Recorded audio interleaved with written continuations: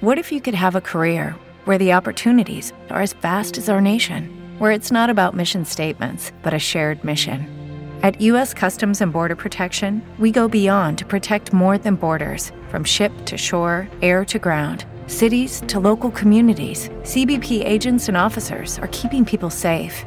Join U.S. Customs and Border Protection and go beyond for something far greater than yourself. Learn more at cbp.gov/careers.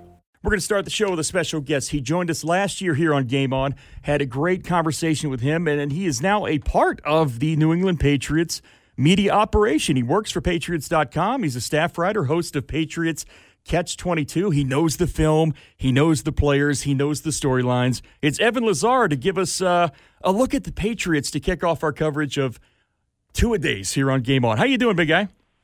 How you doing? Good to be on. Good to be on with you. Is it 90 degrees and humid up there in the great New England area right now? Or are you guys still staying cool? It's not quite 90 degrees. I'd say probably about 75, 80 today. Yeah. But starting to get that muggy training camp humidity that we know up here in August, and the Panthers experienced that last year. Yep. So it gets a little bit hot. It gets a little bit feisty last year too. So it's a combination, I think. It was chippy. The coach of your organization would say no days off, and certainly Evan, you take no days off, man. Congrats on your success. Love following your work. You can follow him at EZLazar on Twitter, but just go to Patriots.com. Just great work, and we'll continue to promote that. Okay, so leading off here, Bill O'Brien, the big storyline in the offseason. He returns to the organization. The history, you and I know a little bit about his time there as the OC back with, the Brady and Randy Moss days and all that.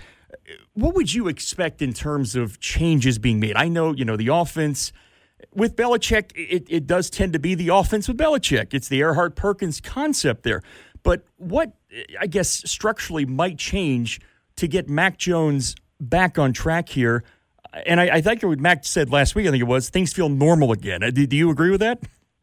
Yeah, I think that's the biggest takeaway coming off the spring from the offensive side of things is that it looked like an NFL operation again, right? You had guys lining up and running plays and not being chewed out because they're out of position or false starting or not understanding what's going on, and palms up to the air, looking at the coaches, looking at the sidelines, the ball hitting the ground a ton. That's a lot of the things that we saw last year in training camp, and this year, at least in the spring, it's a lot cleaner, it's a lot smoother. It seems like they're starting from a much higher floor, if you will, just in terms of we know what we're doing. We have an experienced OC running the ship now, a guy that knows the answers, has been there, done that. So all those things are really good. And I think from a schematic standpoint, you're seeing a lot of the vintage Bill O'Brien 2011 Patriots offense, which was Rob Gronkowski, of course, Aaron Hernandez, Wes Welker, and a little bit more of an efficiency-based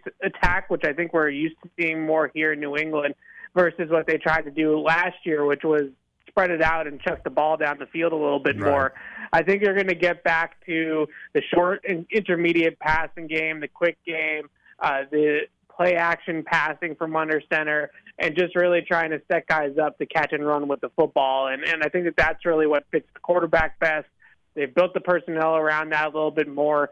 And I would say the one thing that, also that we've also seen up here is a little bit of Alabama flair to what the Patriots are doing. And I think that's really coming from Bill O'Brien, but also coming from Mac Jones and melding together what they worked with under Sarkisian for Mac, but then Bill O'Brien picked it up from there the last 2 years down in Tuscaloosa and ran with it. So I think that combination is leading to maybe some more RPO, maybe some more motion at the snap, just some Alabama type of concepts that you would see down in Tuscaloosa. The Saban-Bill pipeline has been active since the 80s when they were together in Cleveland and winning playoff games there. So it's always fascinating. You're right, to see the Alabama ties to New England.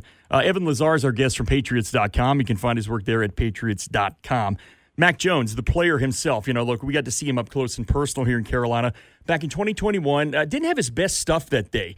But, as a rookie, I thought he did a nice job of, operating the offense, putting the ball where it needs to go. That's sort of the the signature things we say about a guy like Mac Jones. Doesn't have a rocket, but is a smart, anticipatory player in the pocket. I think a lot of what happened last year, and we talked about it, is when you have a defensive coordinator calling offensive plays and putting in the game plan, it's going to look something like that. What's up with Mac? How does the transition look this year, not only with O'Brien calling plays, but with some of the new pieces around him offensively, including a tight end we'll get to in a minute, Mike Gesicki? Yeah, I think you hit the nail there in terms of what he's good at. I think we know at this point that with Mac, a lot of it is between the ears. It's accuracy, it's touch, it's timing. It's not going to be a ton of out-of-structure playground football running around like he's Josh Allen, flicking the wrist down the field like he's Patrick Mahomes. That's not going to be his game. So he's going to have to win in the pocket. He's going to have to be a step ahead of the defense. He's going to have to anticipate things. He's going to have to read coverages quickly. And he's going to have that quick release and allow the offense to just sort of function. I think that's the biggest thing, is that he's at his best when the playmakers are doing the heavy lifting, but he's distributing the football accurately, quickly, and efficiently. Now, I think the big question is, for the Patriots this season, as we move forward with Mac, is that enough? Is it enough to just be a smart, cerebral, on-time rhythm passer? And is that going to put them over the top when they do go up against a Josh Allen, when they do go up against Patrick Mahomes and the Chiefs when they come here in a few months? Those games, I think the higher scoring games, are the ones that have been a little bit tough for the Patriots in the Mac Jones era. They have not won a game yet with Mac Jones at quarterback where the opposing offense, scores more than 25 points. They're 0 for 13. So the question is can they win a game in the 30s? Can they win a 38-35 shootout against Josh Allen? Yep. Can they keep up on the scoreboard? And is he going to be able to propel them to that point, or is he always going to be this game manager at his best day, probably like a Kirk Cousins, Jimmy Garoppolo type? Yep. Can he take that next step? That's going to be a big question for them. When you look at what's going on now, obviously DeAndre Hopkins had a well-publicized visit with the Titans and then with the Patriots. And look, there's no secret. I mean, you cover Bill every day up there, and you've gotten to know his way of communicating, and I've been fascinated by his operational communication side of things for years. I love how he does it as a football guy. It can be frustrating, I'm sure, in the media, but I digress here. I look at some of the NFL films clips, and Bill does this from time to time with guys he's trying to maybe juice up to get them a little overconfident, but he truly does revere guys like back in the day, Chad Johnson. He did the shots of him talking to him. And there was a shot of him in Hopkins a couple years ago, maybe it was last year, them chopping it up there, mic'd up. And I really do think this guy sees Hopkins not only as a great competitor, great receiver, but, boy, there's another one of those guys that comes around, Evan. You know what I'm talking about. Every 5 years or so, Belichick's like, all right, I got to get my hands on that guy. How serious is this right now? And do you think the Patriots could end up closing the deal on Hopkins? Yeah, it's very serious. I think both sides have some interest. I think from the Patriots' point of view, as much as I do truly believe that they like the player a ton and are really willing to maybe break a little bit of their spending model to get DeAndre Hopkins in the building, I do think that it's important to put the context of the timing into play as well, because the Patriots, as you know, John, they love a bargain, right? They love to feel like they got a deal. Yes. Yeah, right? They love to feel like they won a situation. Yep. And a player like DeAndre Hopkins coming available post-June 1 and being available on what's today, June 26th or 28th or something like that, is very rare.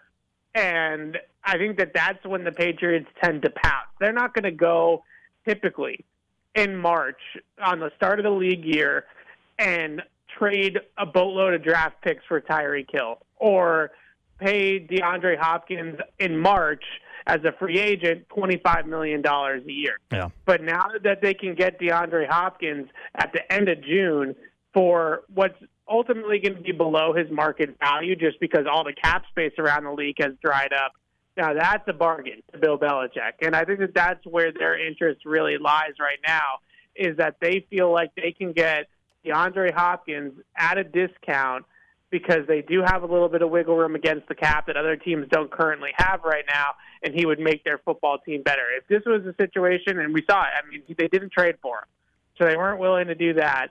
If he had become a free agent in March and it was this all-out bidding war for DeAndre Hopkins, I don't think they would have been involved in the end. But because they can get him at the price that they can get him at, now all of a sudden it becomes a real possibility.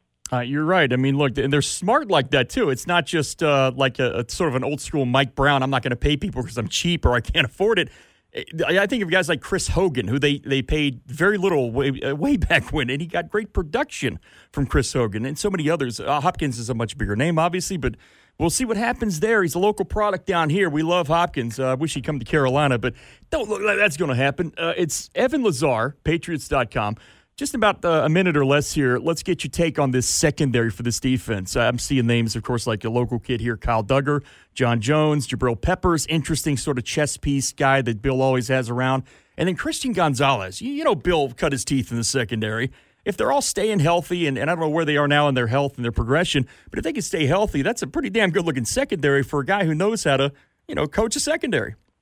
Yeah, I think that this is going to be a really good defense. Probably one of the best defenses in the NFL statistically this season. Their secondary is very multiple, and now with Christian Gonzalez, they have a true boundary perimeter corner that can just take a number one receiver or take his side of the field, and they can trust that he's got some size, he's got athleticism, tons of raw athleticism to play and hang up on the outside. I think last year with J.C. Jackson leaving, with Stephon Gilmore getting traded the year prior, they were a little bit thin at outside corner. They had guys like Jonathan Jones that you just mentioned playing outside corner at 5'8", 5'9". Now they have somebody a little bit bigger, a little bit more athletic in Christian Gonzalez, and that it sort of puts everybody in the proper spot the rest of the way in that secondary, which I think is going to be key. They have to replace Devin McCourty, and that's a big loss, just especially I would say from like a field general standpoint. He's somebody that really got everybody on the same page and was a great communicator back there. So they're going to have to replace a lot of that leadership. But I think that they have a chance to be a little bit more deceptive, a little bit more athletic in their secondary, and they're going to really be a team that should be able to finish as, let's say, a top 5, top 10 defense at the worst. I think the biggest question with the defense, it kind of is similar with this entire football team, is are they going to be able to stop the real high-powered offenses? Over the last couple of years, they've dominated against lousy offenses, backup quarterbacks. Like they've just absolutely destroyed those teams defensively. But Josh Allen, Mahomes, Herbert, those types of quarterbacks, Jalen Hurts right out of the gate in week 1, are they going to be able to go toe-to-toe with not just the bad offenses and take them out and basically shut them out, but also be able to win some football games defensively against the better offenses? If they can get to that next step, and I think they are hoping that Christian Gonzalez and a couple of their rookies are going to be a part of that, then they're going to be a really, really good football team. Well, Evan, you mentioned the Eagles game. Look, 76 days from today. I mean, you could talk about a Hollywood script here, and maybe that's how the NFL views it. Eagles, Patriots, a rematch of that 2017 epic Super Bowl.